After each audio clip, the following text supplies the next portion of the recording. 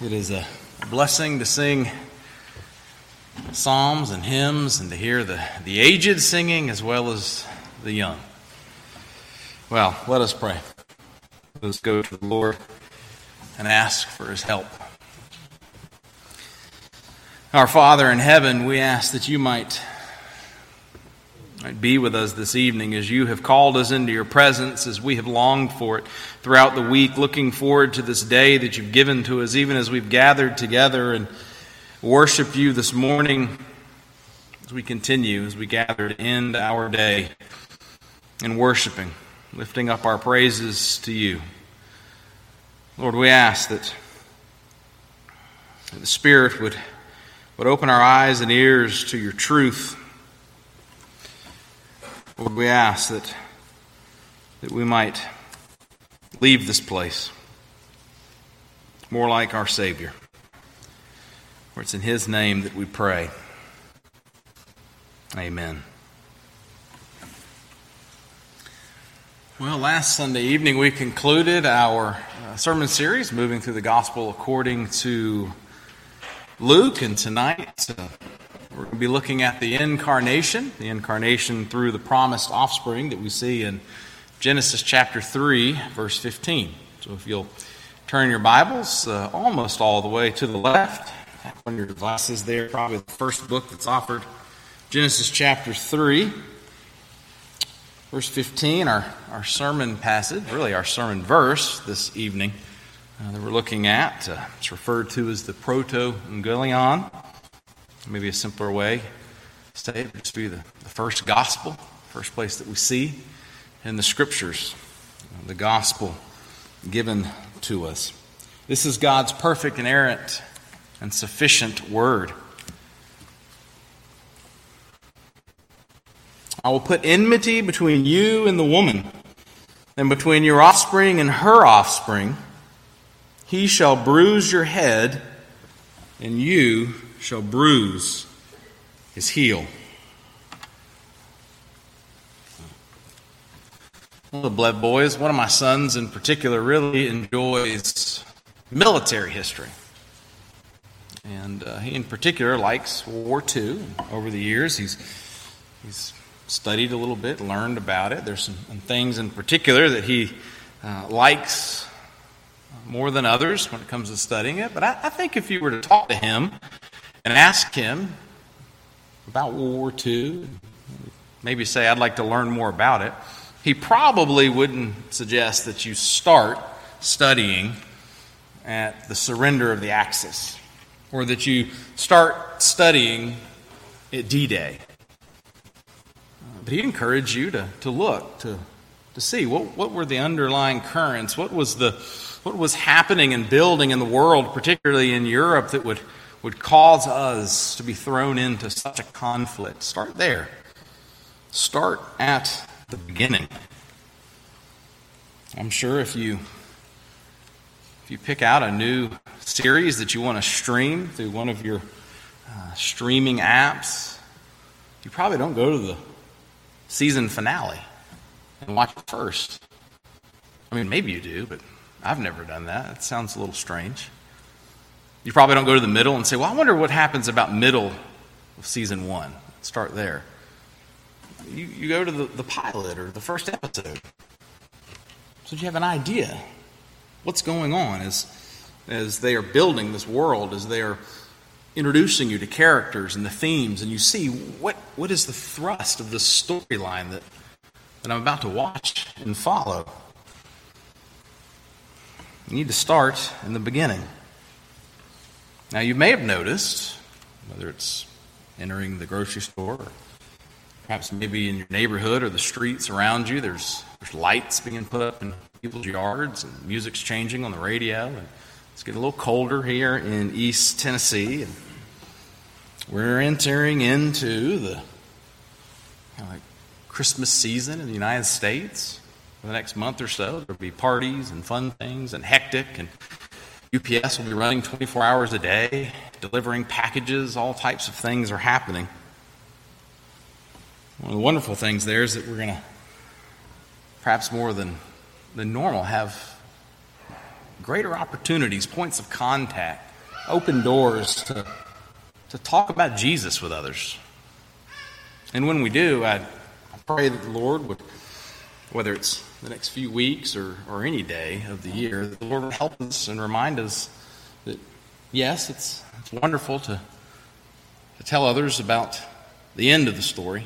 It's wonderful to tell, and we need to talk about the middle. But as we share and witness Christ to others and walk through the gospel, it's important that we start from the beginning and take it then to the end, that we might fully explain to others as we pray and rely on the Spirit, that they would understand the full picture of the gospel, the full picture of redemptive history, what it is that God is doing. Why is it? Why would I need to put my trust in Christ? What is it that I'm being saved from? Why is Christ returning for a second time? You tell me in this future that you assure me I want to be with Him in this new heavens and new earth. To be able to fully, by God's grace, explain that to others and pray that it would grip their hearts. It's good to start in the beginning. So we see in just this verse, kind of Puritanish here, as we look at our verse in the middle of chapter 3, I hope that what we'll see is that Jesus Christ is the promised offspring who defeats Satan and saves God's people. It's the beginning of the story. It's the beginning of redemptive history as the Lord is moving, as we see here again, to defeat Satan and save His people. And we're going to look at three simple things: hostility, hope, and hesed. Hostility. We'll start there. That's where our verse begins, so I think it's a good place for us to begin as we look at hostility. So keeping with our World War II theme just a little longer, we'll drag it into the sermon a little farther here. This Tuesday marks, I think it's the 80th anniversary. Early Sunday morning, out in Hawaii and Pearl Harbor,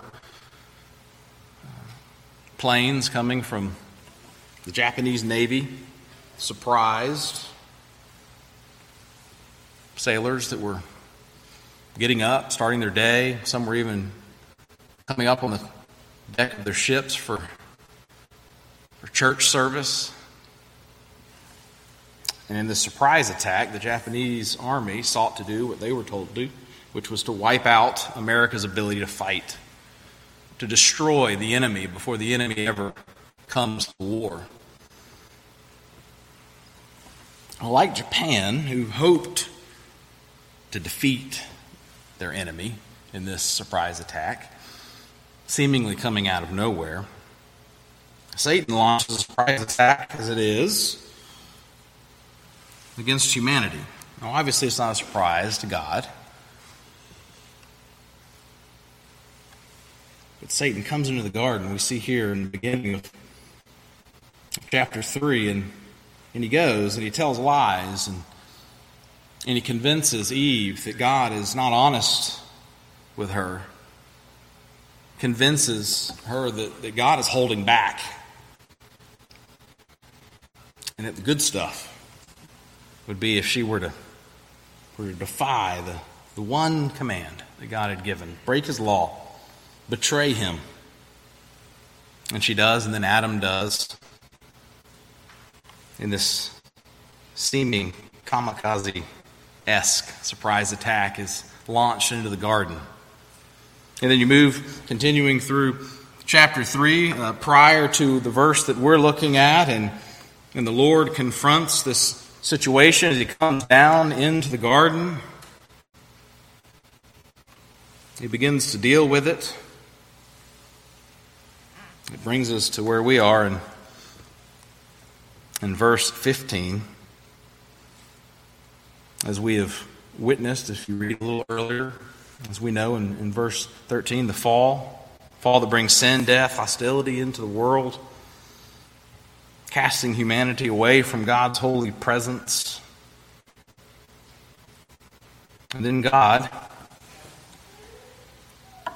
While he speaks of the curses in this chapter that are brought upon all those involved, the parties that are partaking in this, in verse 15, he begins again with enmity, with this speaking of hostility. Enmity is used in the Old Testament 5 times.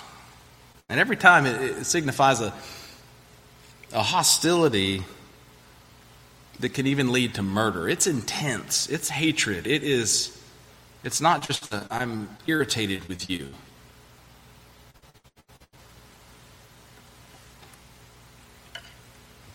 And God comes and explains that this hostility, this enmity was going to be between several parties at this point. I think we start off, we have to give justice here in chapter 3 that enmity starts with God's enmity against sin. Sin has now entered into creation, and God does not sit back and allow it. God, holy God, must separate sin from him and do something about it. This enmity is brought in, God's enmity, hostility towards sin. We remember in the midst of this that he is in control. And then we see here in verse 15 itself 3 different enmities that are explained. Hostility that's before us. The first enmity is between Satan and the woman. And Satan struck first. Even as we read in verse 15, he says, I'll put enmity between you, speaking to Satan and the woman. Satan is the one who launched the attack against humanity in the garden.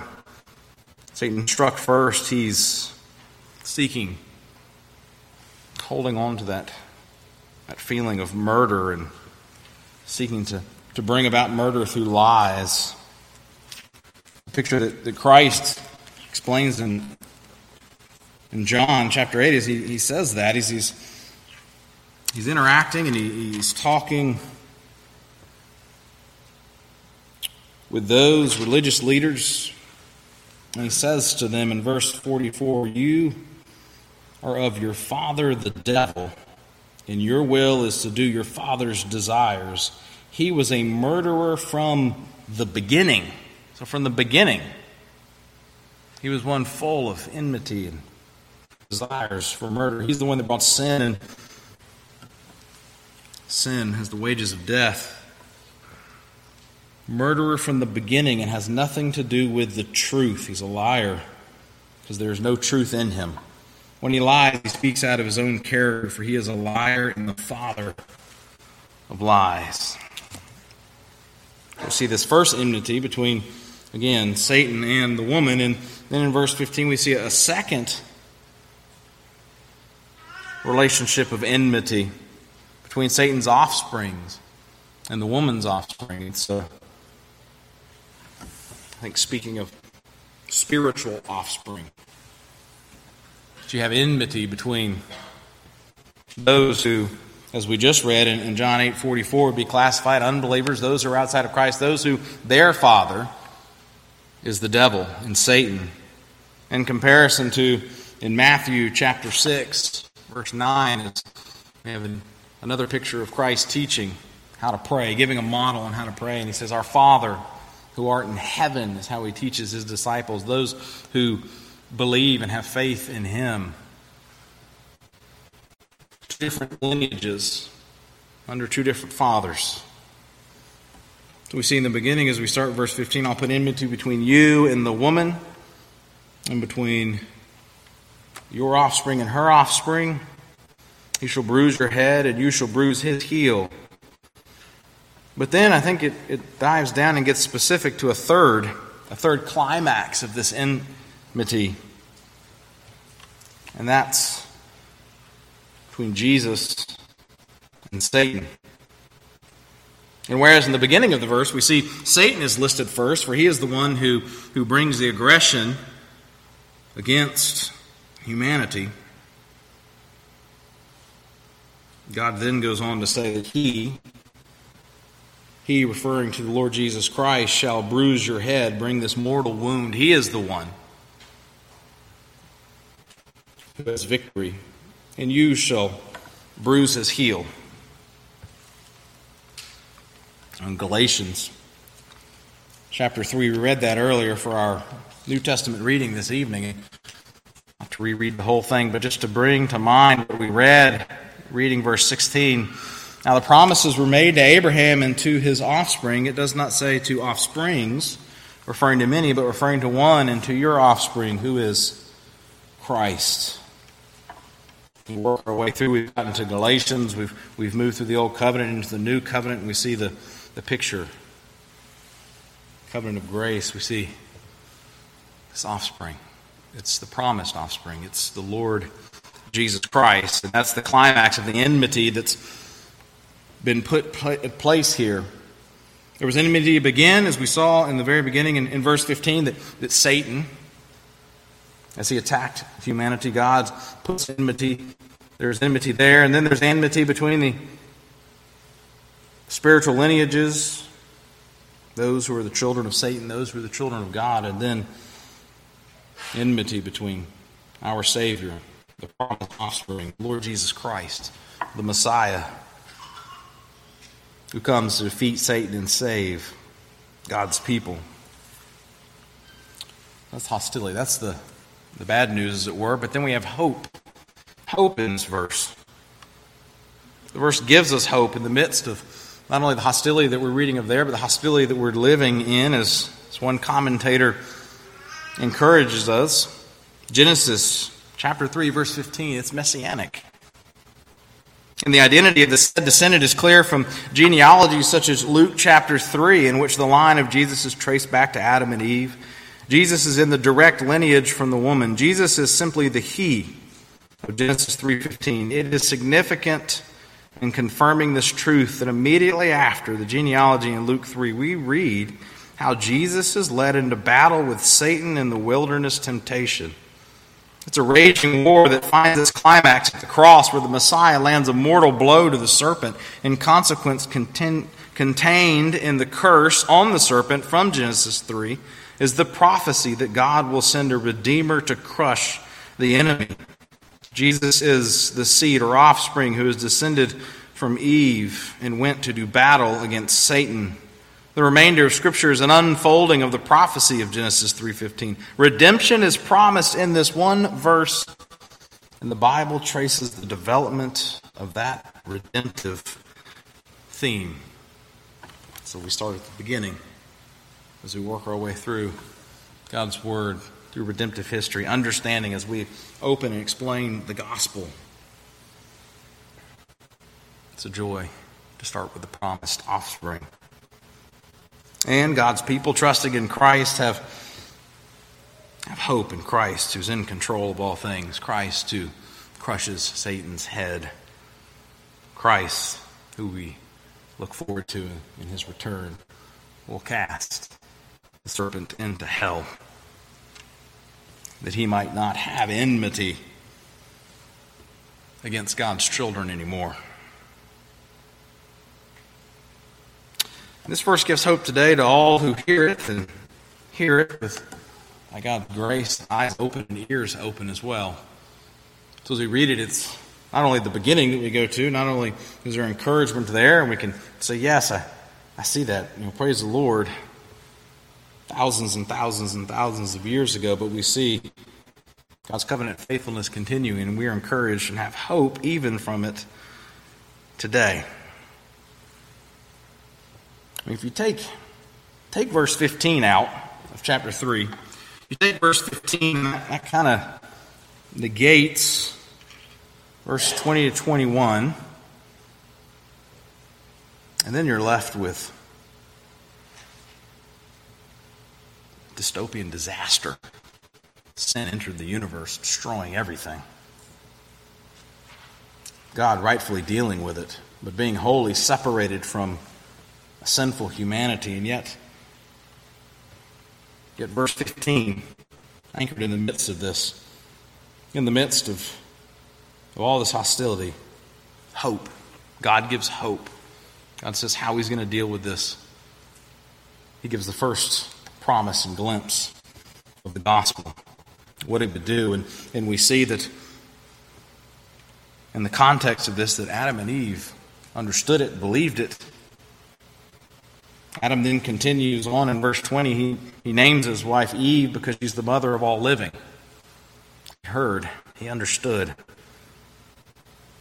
God makes for Adam, for his wife, garments of skins and clothes them. And then we move on. We even look at the expectations that Adam and Eve had for Cain. They were expecting that right away that God was delivering this promise. They were trusting. They were trusting that this promised offspring would come to defeat Satan and save God's people.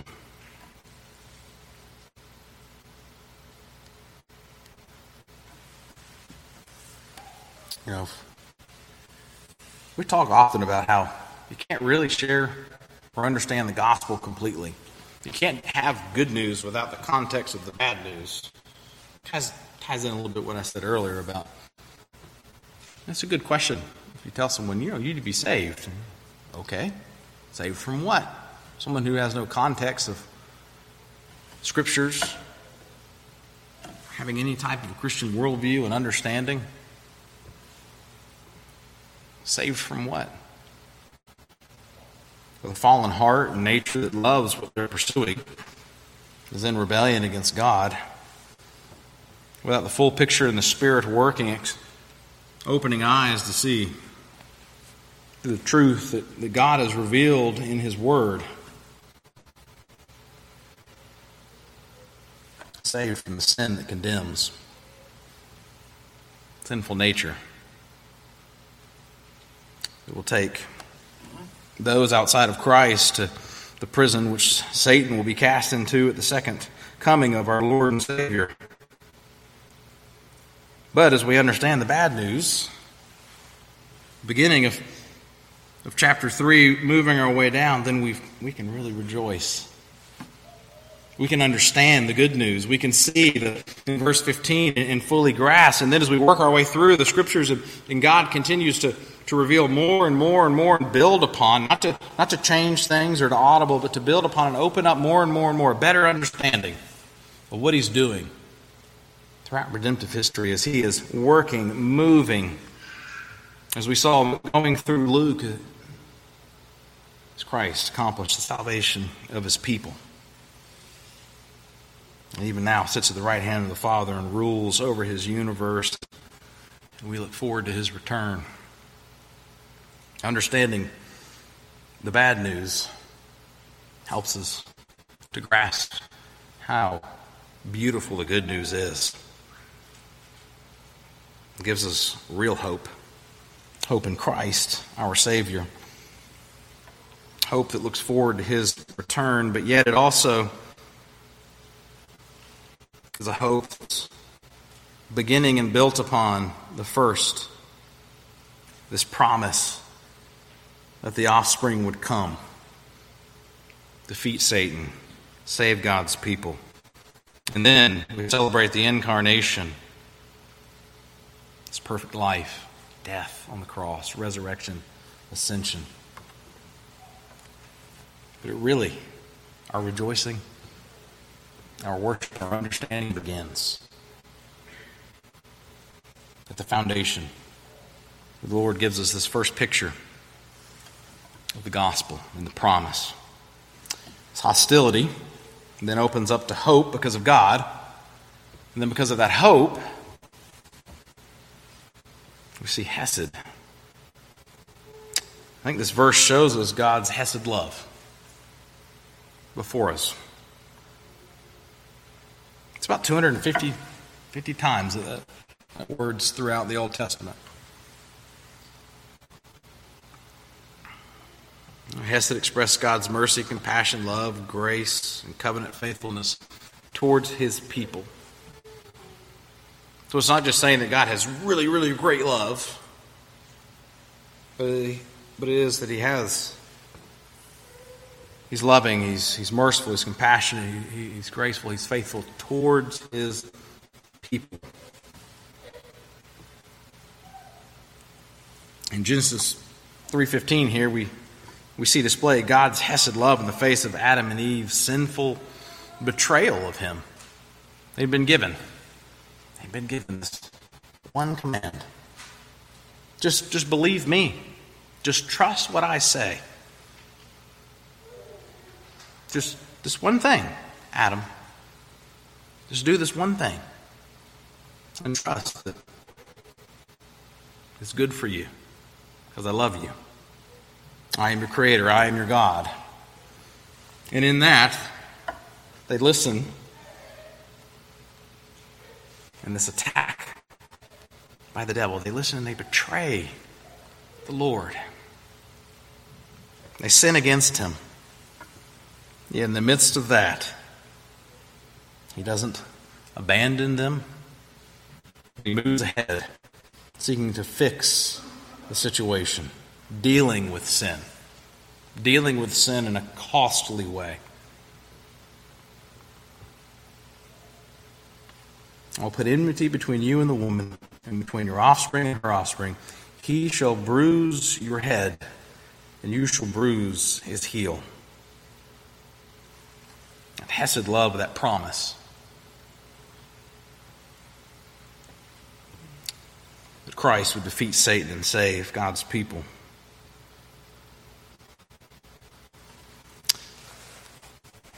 In the gospel message, we see that God loves unloving sinners. God loves us before we love him. Again, he has hesed love towards his people. This unmerited love in which he brings forgiveness through Christ. And in Christ's death, humiliation accomplishes the forgiveness for his people. Display the hesed love. This verse shows God's hesed love towards even you, dear saint.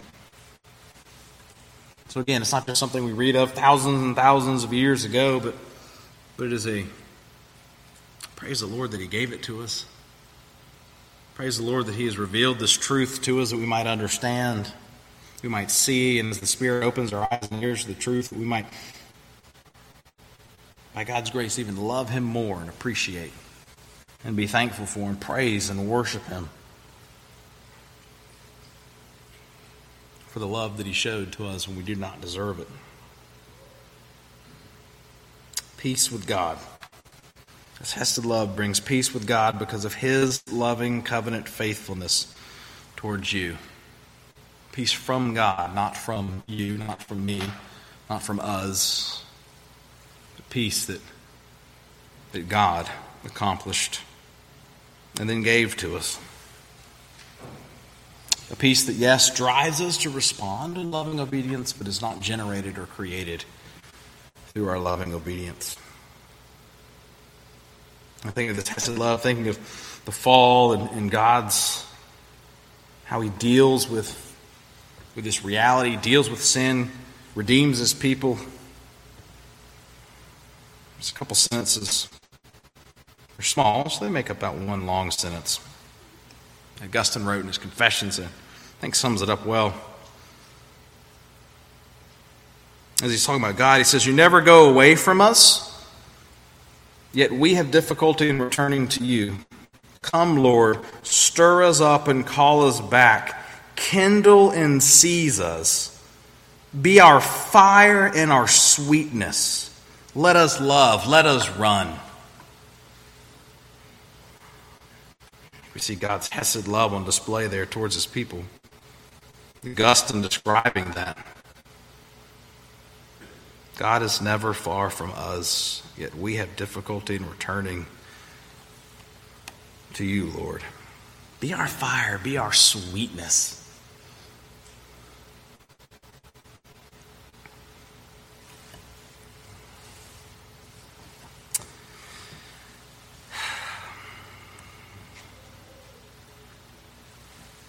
So every day, not just in the crazy, hectic days that are around us for this next couple of weeks, but each and every day, but don't sacrifice the days that we're in. Think about God's hesed love for you. And then when you praise Him and rejoice in that, tell others. Tell others what it seems to be so unbelievable. It is so amazing. And tell it to them not just the beginning, not just the end, not just the middle, but from beginning, middle to end. Tell the whole story. And pray the Spirit will use it, taking beginning to end through the gospel, that we might cherish the fact that our Lord and Savior Jesus Christ is the promised offspring, one who defeats Satan, saves God's people. Oh Lord, we thank you for this. We ask that it would be sweetness to us, as we ask that you would be sweetness to us.